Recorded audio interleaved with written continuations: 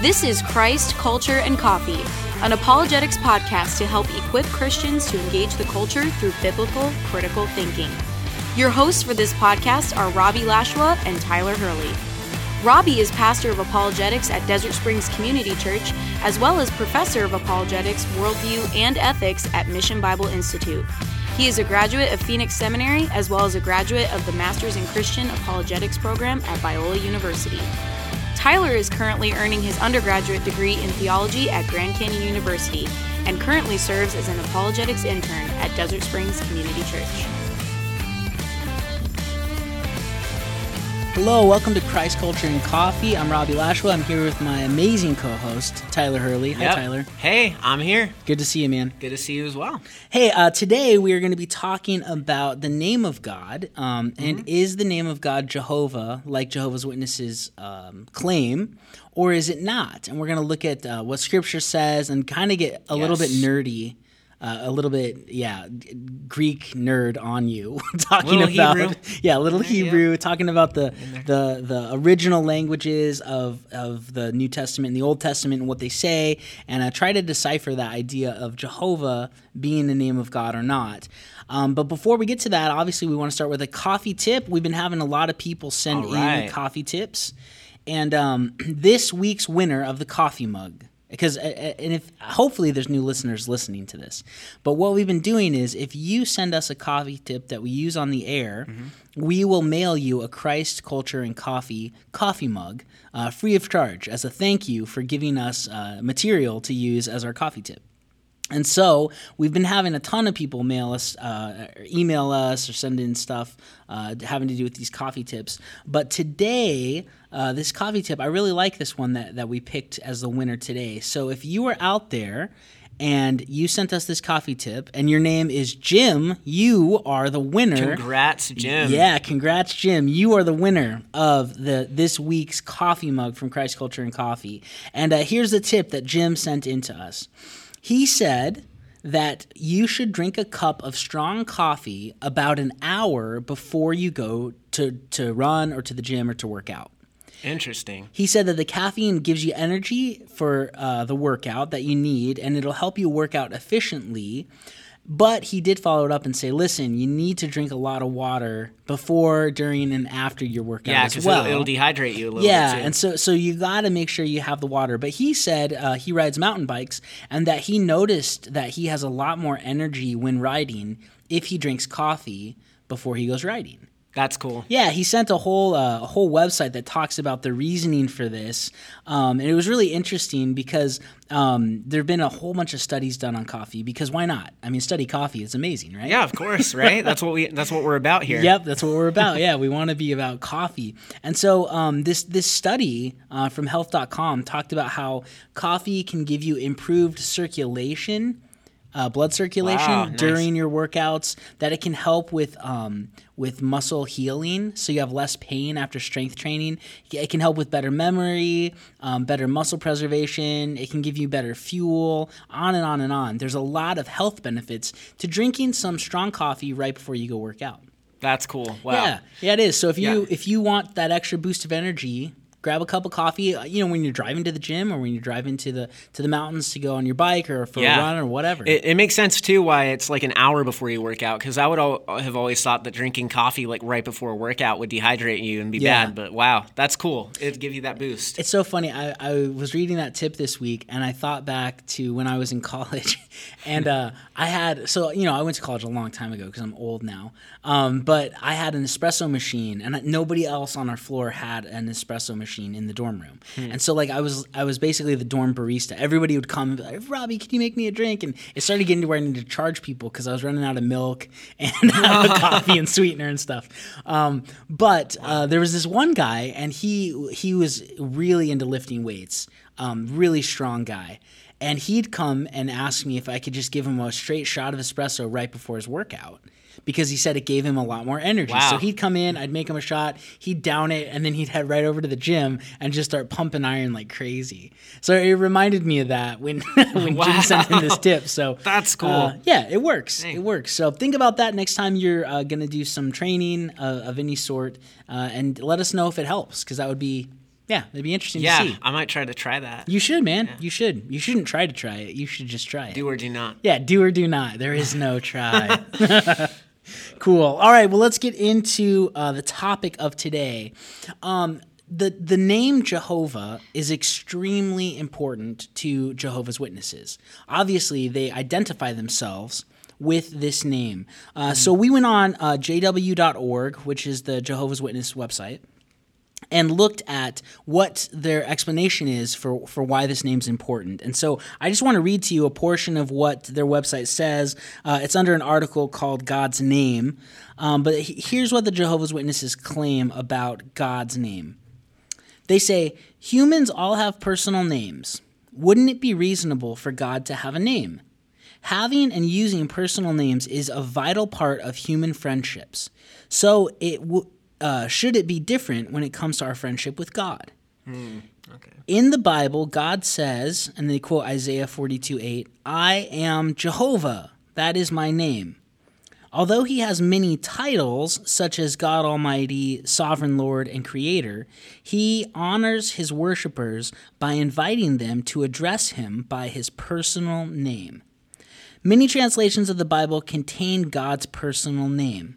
In Exodus 6:3, the passage says, I used to appear to Abraham, Isaac, and Jacob as God Almighty, but as respects my name Jehovah, I did not make myself known to them. So they're claiming when he was talking to Moses, he was giving more information about who he is, saying he's Jehovah, but to Abraham, Isaac, and Jacob, he just explained himself as God Almighty. Ah, gotcha. And so the name is a big deal to them because they're saying if he chose to tell us this about himself, we should respect him enough to use this name.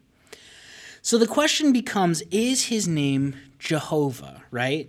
And this is where it gets a little interesting, Tyler. In seminary, I had to study Hebrew and Greek. And I loved Greek, and Hebrew was just super hard on me.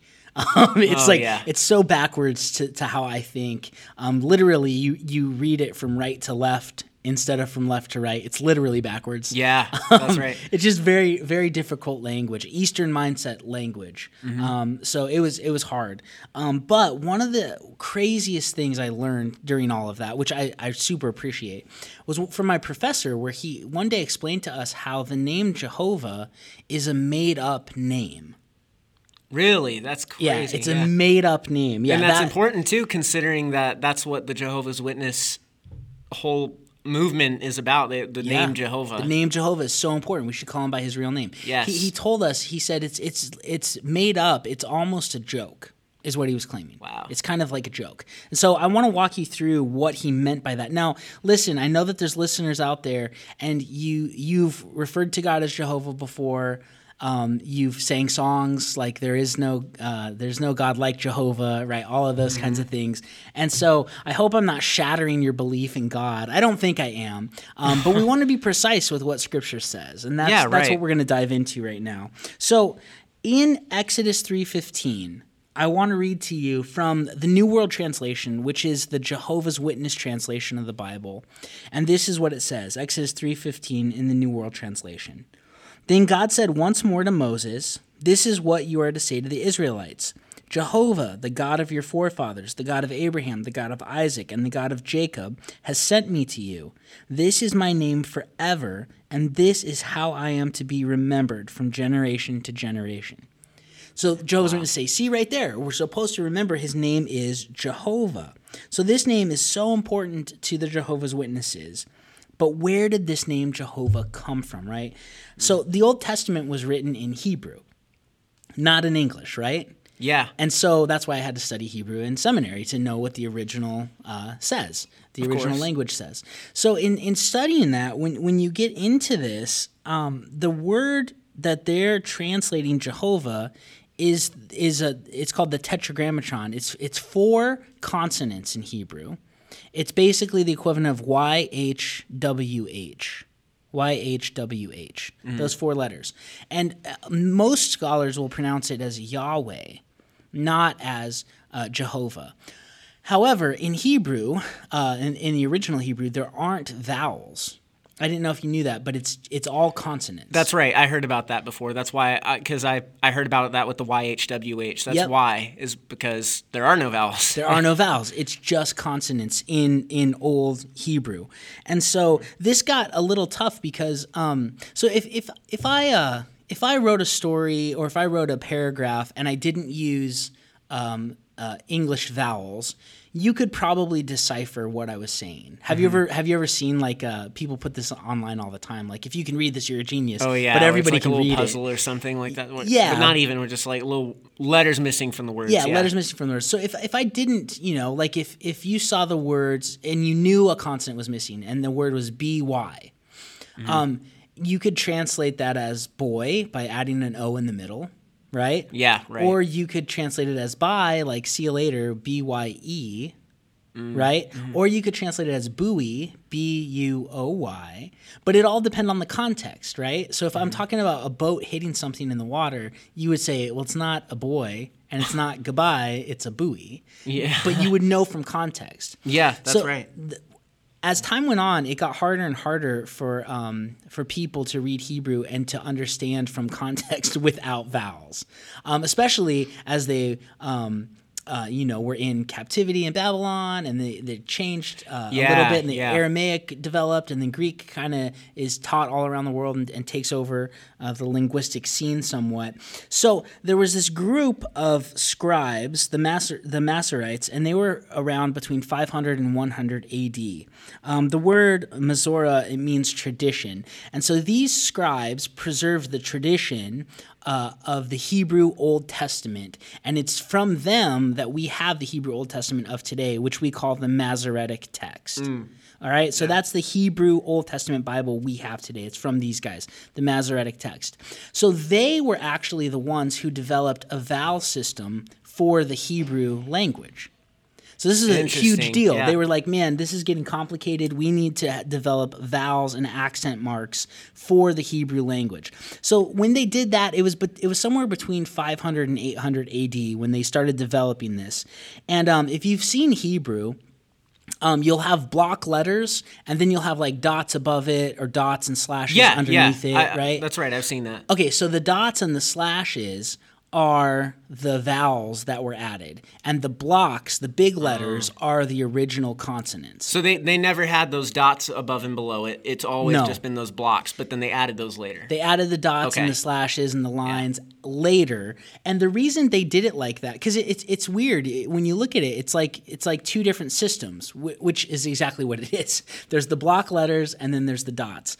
And the reason they didn't make new block letters that acted like vowels was because they didn't want to ruin the original text. They didn't want to obscure the sacred text. So they put dots above or below, but you still had what was the Hebrew.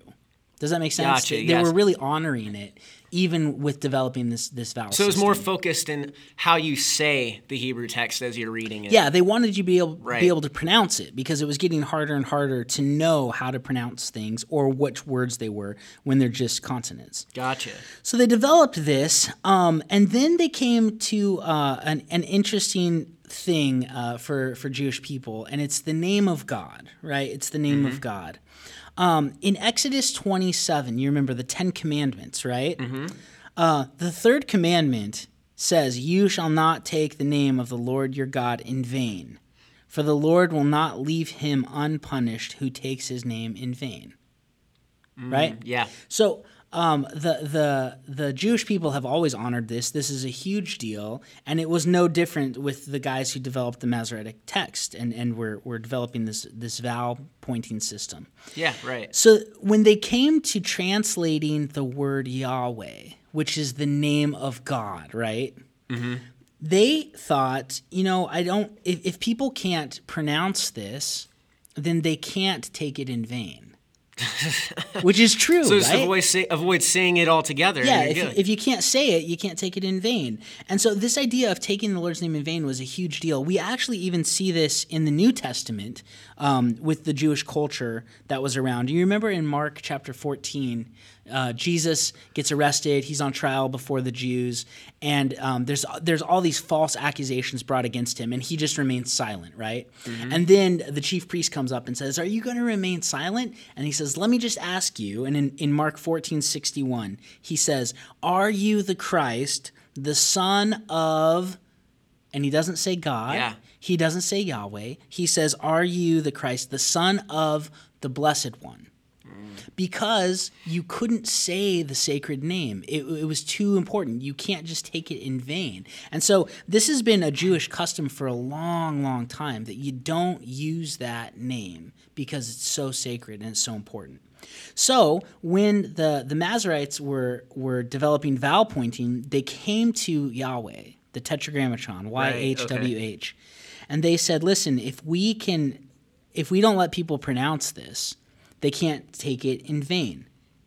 And so what they did was they took the vowels that they already had put on the word Adonai, and they took those 3 vowels and just put them on top of the consonants for Yahweh. Okay?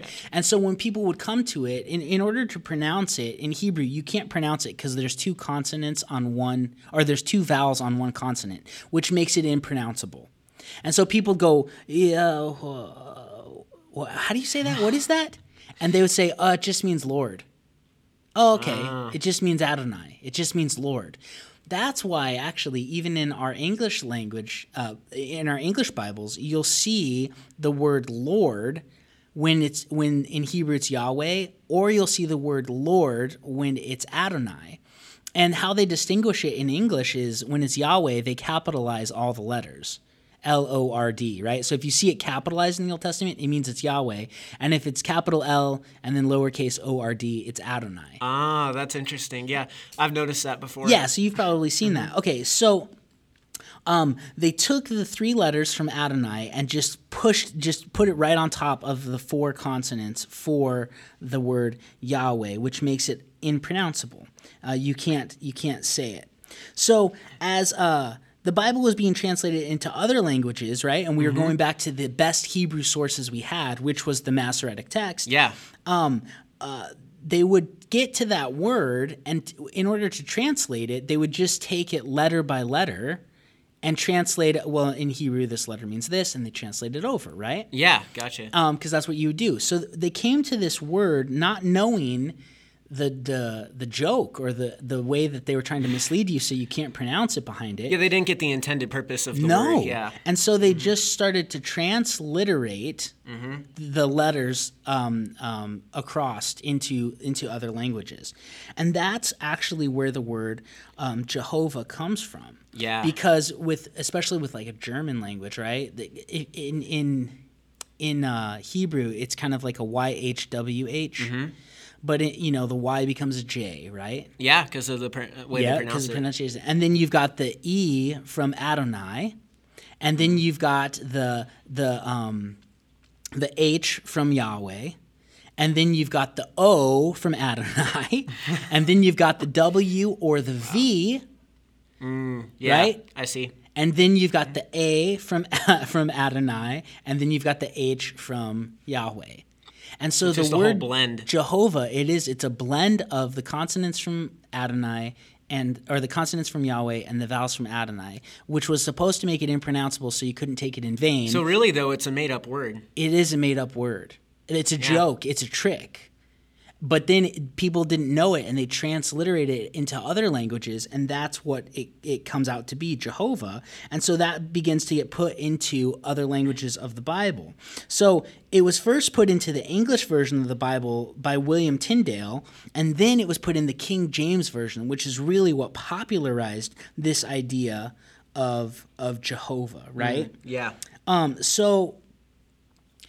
So basically, the name Jehovah isn't God's name. It's never been God's name. It's a trick from way after the time of Christ. But when Jehovah's Witness came about, they didn't know that. Yeah. And so they read, oh man, in the King James, right? We need, this name's important. It's not really a name of God at all. He describes himself as Yahweh, YHWH, not Jehovah. And so this is a really big problem, I think, for the Jehovah's Witness who say this is what we're about. Everything is push on this when it's not even a real name at all. And I hope I didn't ruin anybody's belief out there who's a Christian when you refer to God as Jehovah, right? But it's really not a way he's described himself to us. Yeah, that's really important to be aware about too, just when trying to come to know history and who God is. So that it's important. It is. Yeah. Well, and it's also why in new translations we don't put Exactly. that word in Yes, there because it's not accurate at all. It's not. And that's why they'll put Lord, right? But the word is actually Yahweh. That's how God has described himself to us. And so, Jehovah's Witnesses just have an issue with that right off the get-go. The way they've defined themselves is a fake name. It's a trick. Yeah, that's crazy. Yeah, and so you'd think if this was a movement of God, and this is who he is, he'd at least get his name accurate. Right? That's true. But they don't. So it makes me think, man, if you can't even get that right, this probably isn't true. Well, yeah, because if that's their whole drive, and that's like the main argument. How can you trust like everything else that they're claiming? It's a big deal. Yeah, that's a problem. Yeah, but they've even got other issues with the name Jehovah, which we're going to move into, Tyler. Yes. You want to talk about this other issue that they have with the word Jehovah? Yeah. Well, one of the things that they should have a problem with here is that one of the ways that the New Testament writers basically write to show that Jesus is God is by using the same term for Jesus as is used for Jehovah in the Septuagint. Yeah, that's really interesting. And the Septuagint is a Greek translation of the Old Testament Hebrew.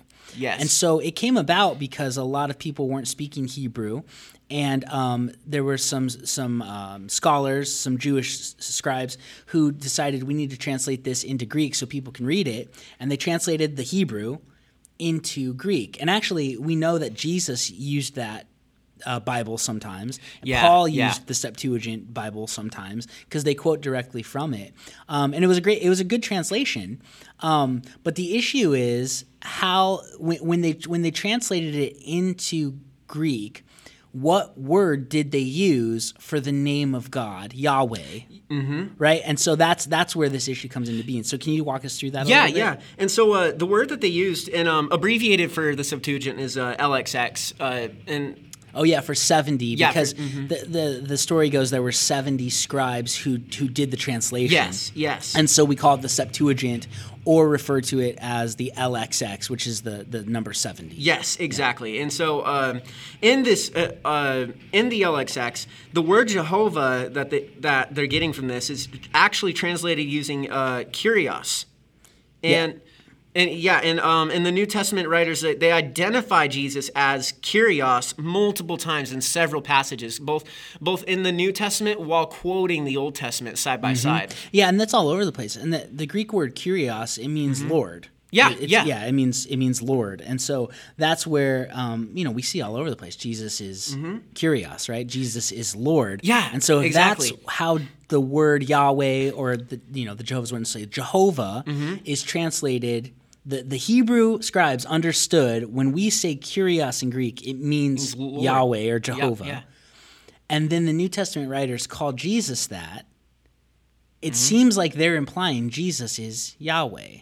Yes, or Jesus is Jehovah. And right? that's the thing that we look at here. It's crazy when you see so like in this passage that we have here in Romans 10:9 and verse 13, it's literally used in the same exact context right here to correlate Jesus as being the God of the Old Testament. Okay, what does it say?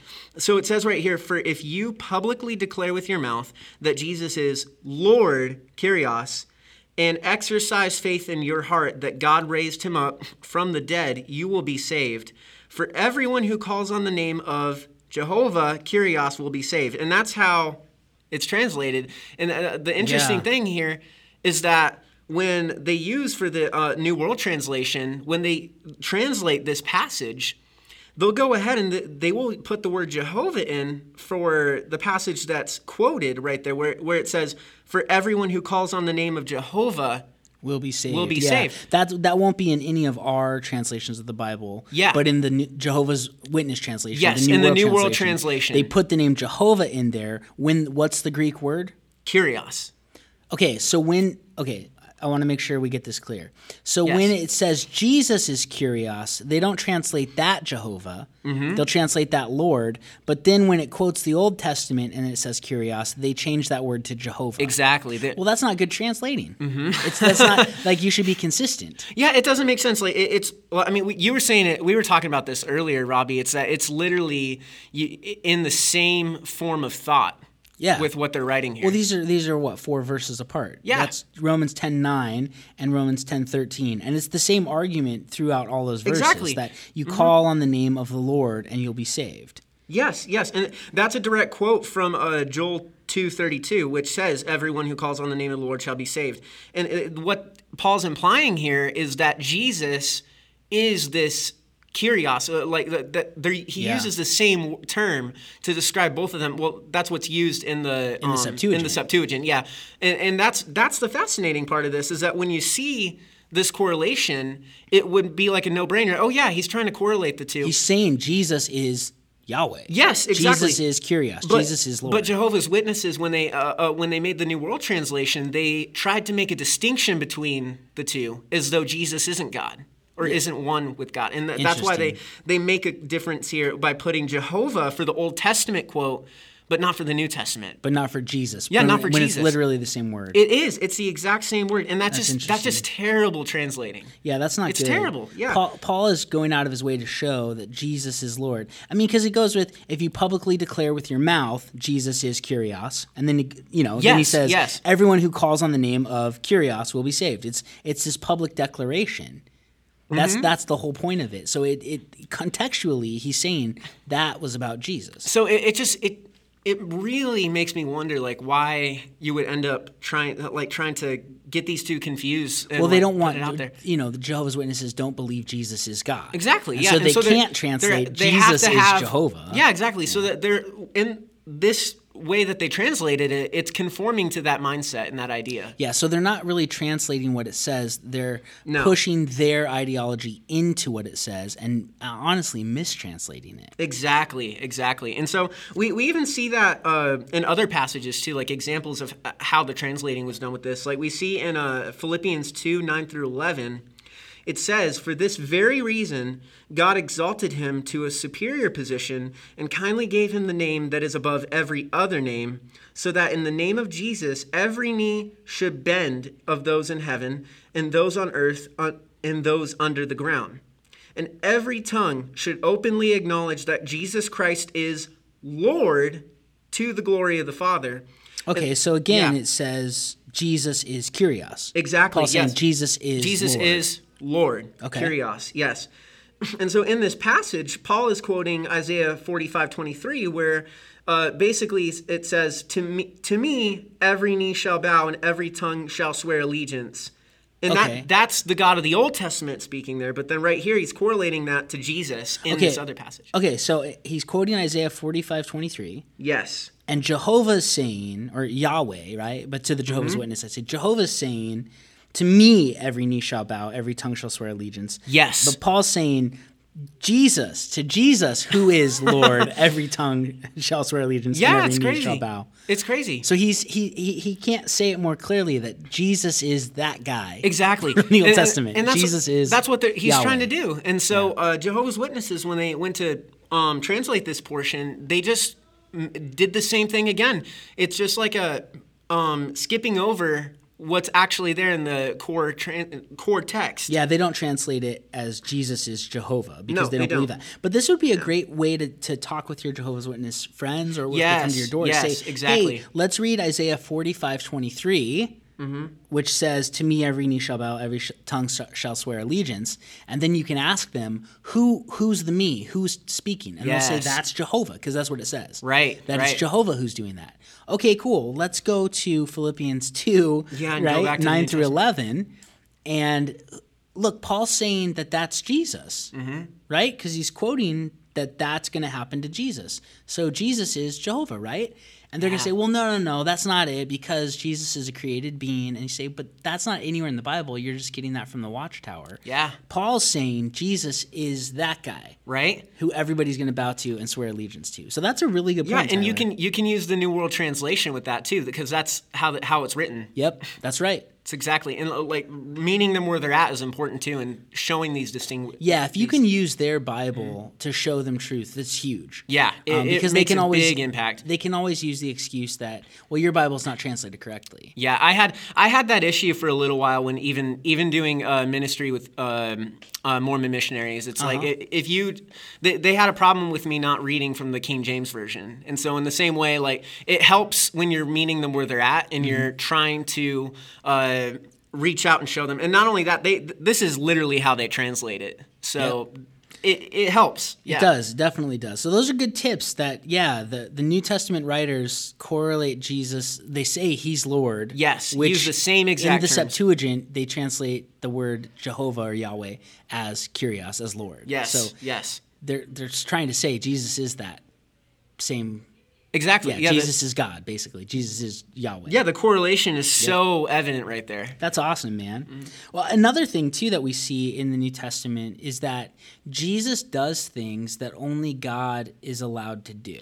Yes. And that's a big deal because, he literally got killed for claiming to be God, right? That he was blaspheming. That's exactly. what we're saying. That's why he was crucified. That's why he was crucified. And so I like going to this passage when I talk with Jehovah's Witness. It's from Mark chapter 2, and it's verses 1 through 12. But many of our listeners, I'm sure, will be familiar with this story. It's when Jesus is healing people in the house in Capernaum. And there's these 4 guys who have a friend who's crippled, right? He's paralyzed. And so they bring him on a mat, and they can't get in because it's crowded. So they climb on the roof, and they dig a hole in the roof. And I guess that destruction of private property was no big deal. I don't know. I would always think, man, that'd be a bummer to be that homeowner. But they dig a hole in the roof, and they lower their friend down, right? And some interesting things occur once they lower them down. Once they lower their friend down to Jesus to have him heal their friend. So what the text says in verse 5. So Mark 2 verse 5. It says, when Jesus saw their faith, the friend's faith, he said to the paralytic, "Child, your sins are forgiven." Verse 6, now some of the scribes were sitting and reasoning in their hearts. Why is this man talking this way? He is blaspheming. Who can forgive sins except one? God. Right? And they're right. Only God can forgive sins. Yeah, this is true. So what they're saying is true. If this guy isn't God, which they didn't think he was, he's blaspheming because only God has the prerogative to forgive sins. Only God has that. Yeah, so they knew what they were authority. talking about when they were doing this. Yeah, they're right. If Jesus isn't God, he is blaspheming. Exactly. So listen to what happens next. In verse 8, it says, but immediately Jesus discerned by his Spirit what they were reasoning, that they were reasoning that way among themselves. So he said to them, why are you reasoning these things in your heart? Which is easier, to say to the paralytic, your sins are forgiven, or to say, get up and pick up your stretcher and walk? And let me stop right there. Yeah, which is easier to say? Honestly, it's easier to say your sins are forgiven. Because if you say, get up and walk, and this guy's never walked in his life, and he doesn't, that's bad, right? It's easier to say your sins are forgiven. And that's what Jesus is getting at. It's easy to say that your sins are forgiven. Anybody could say that. I could say that, but that doesn't mean I'm God. That doesn't mean his sins are literally forgiven. Yeah. Right? That's right. So Jesus is saying, what's harder to say? Your sins are forgiven, or get up and pick up your stretcher and walk? And they're going to say, well, it's harder to say you're healed because that's a miracle, right? Yeah. Then in verse 10, but in order for you to know that the Son of Man, that's Jesus, right? That's me, or not me, but Jesus is referring to himself.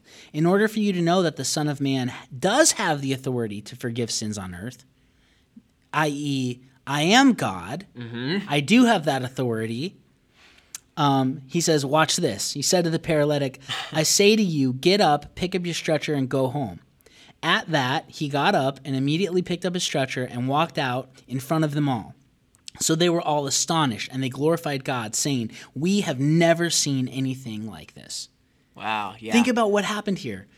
He says your sins are forgiven. They say, hold on a second. You don't have authority to do that. You're not God. That's blasphemy. Yeah. And he says, to show you that I do have that authority, to show you that I am God, watch this. You're healed. Get up, walk. And then it happens, yes. The miracle validates the message of Jesus. Yeah. The miracle validates what he was saying.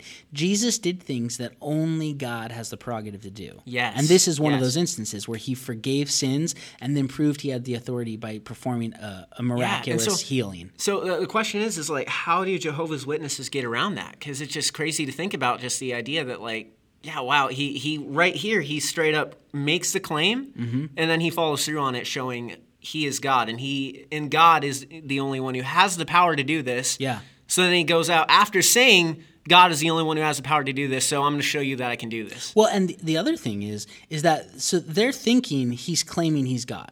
They're saying that's blasphemy. You can't claim to be that. Exactly. And nowhere in here does he say, whoa, hold on. Let's not get crazy. I'm not God. Yeah, I'm a created being, but I have authority given to me in order to do this. He doesn't clarify that. Yeah. And anytime where you see in Scripture where angels get bowed down to, they always say, get up.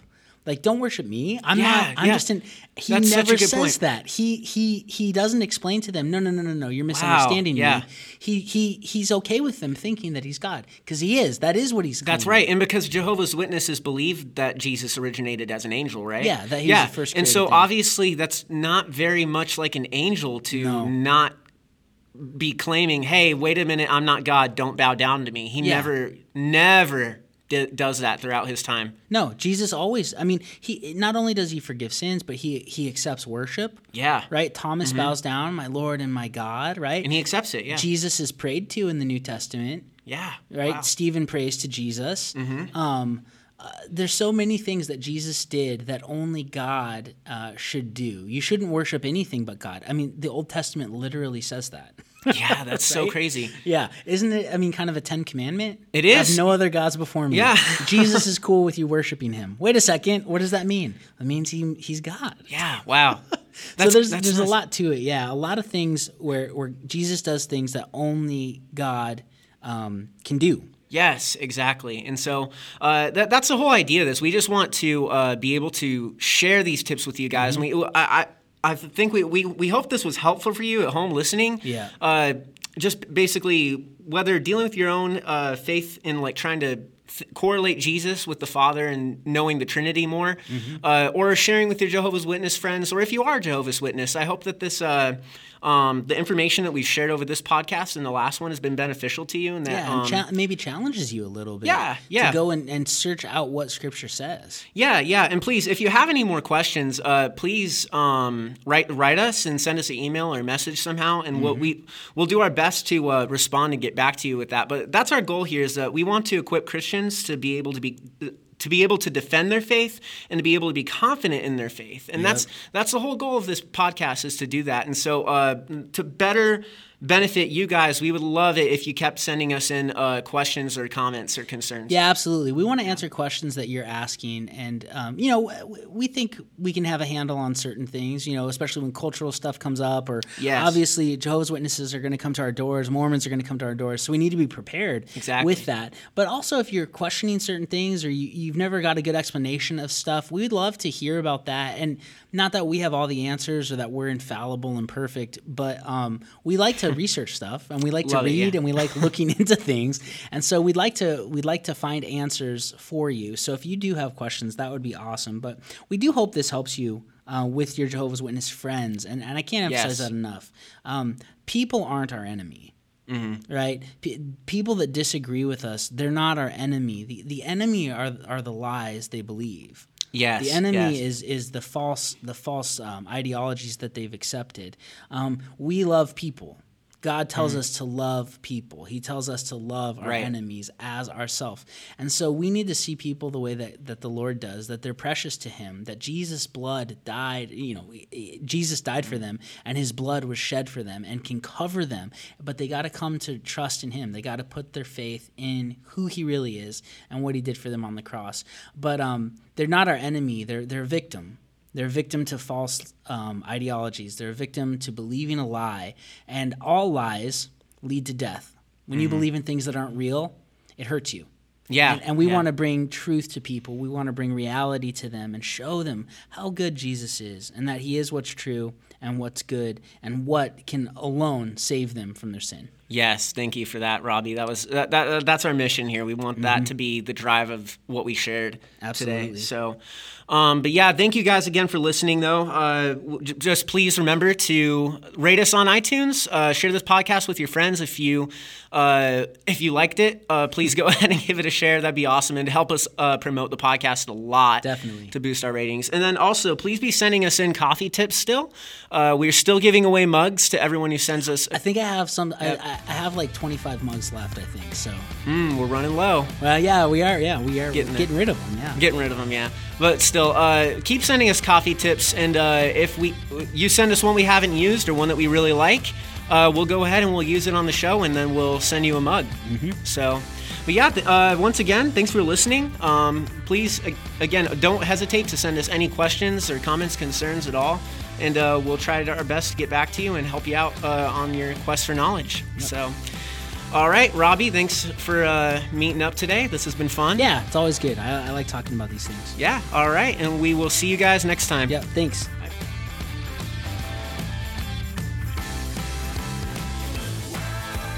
You have been listening to Christ, Culture, and Coffee, a podcast ministry of Desert Springs Community Church in Goodyear, Arizona. For more information, visit our website at dscchurch.com.